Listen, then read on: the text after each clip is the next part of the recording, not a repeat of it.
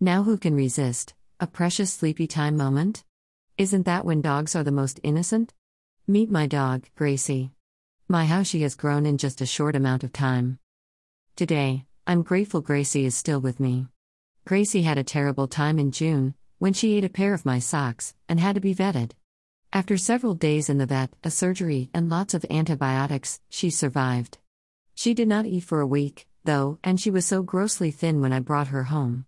But, with lots of love, and small meals to begin with, Gracie quickly sprung back to her old self. She filled back out, and continues to want to eat everything. I wanted you all to meet Gracie, not just because she is so cute, but because if you stick around, you will find that I often refer to her in my writings. Having Gracie is the best thing I have done for myself. She seems to encourage me every day without judging me. Gracie is adventurous and strong, and sometimes when I want to do absolutely nothing, I have to get up and take Gracie outside, which is very therapeutic for those of us who have depression. Gracie is also taking me on a new adventure. I am currently trying to learn the ins and outs of the town city council, in order to establish a city-wide dog park. I have never done such a thing as this. I moved to this small town in Oklahoma not too long ago, and adopted Gracie in March.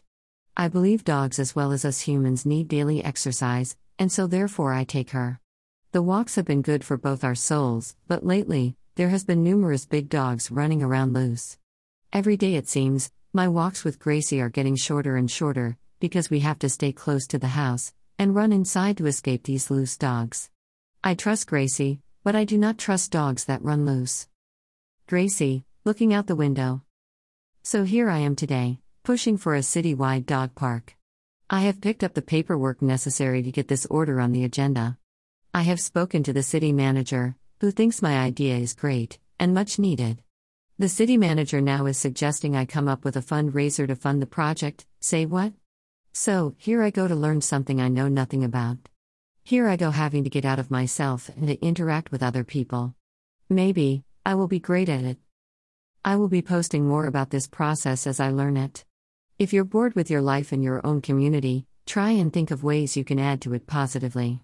I watched a TV program where a guy gave homeless people haircuts. Now that's awesome. Never stop learning. Now that's a big one. If you don't like where you are, then change it. If you need someone in your life that will never judge you, get a dog, a rabbit, a hamster, or a plant. Thank you all for stopping by and reading. Have a wonderful, blessed day. Bridget. I'm blessed to be here, and if my work is helping you in any way, all contributions are welcomed. Thank you in advance. Support hardtopamaineoklahoma.com. Thank you for your encouragement and support. $1. Click here to purchase. Email address. Subscribe to my blog. Blogging, 93 fictional romance, 11 humor, 6 in the garden, 3 in the kitchen, 8 just thoughts, 28 money talks, 6 my dog Gracie, 7 personal health, 10 self-improvement, 32 travel in America, 5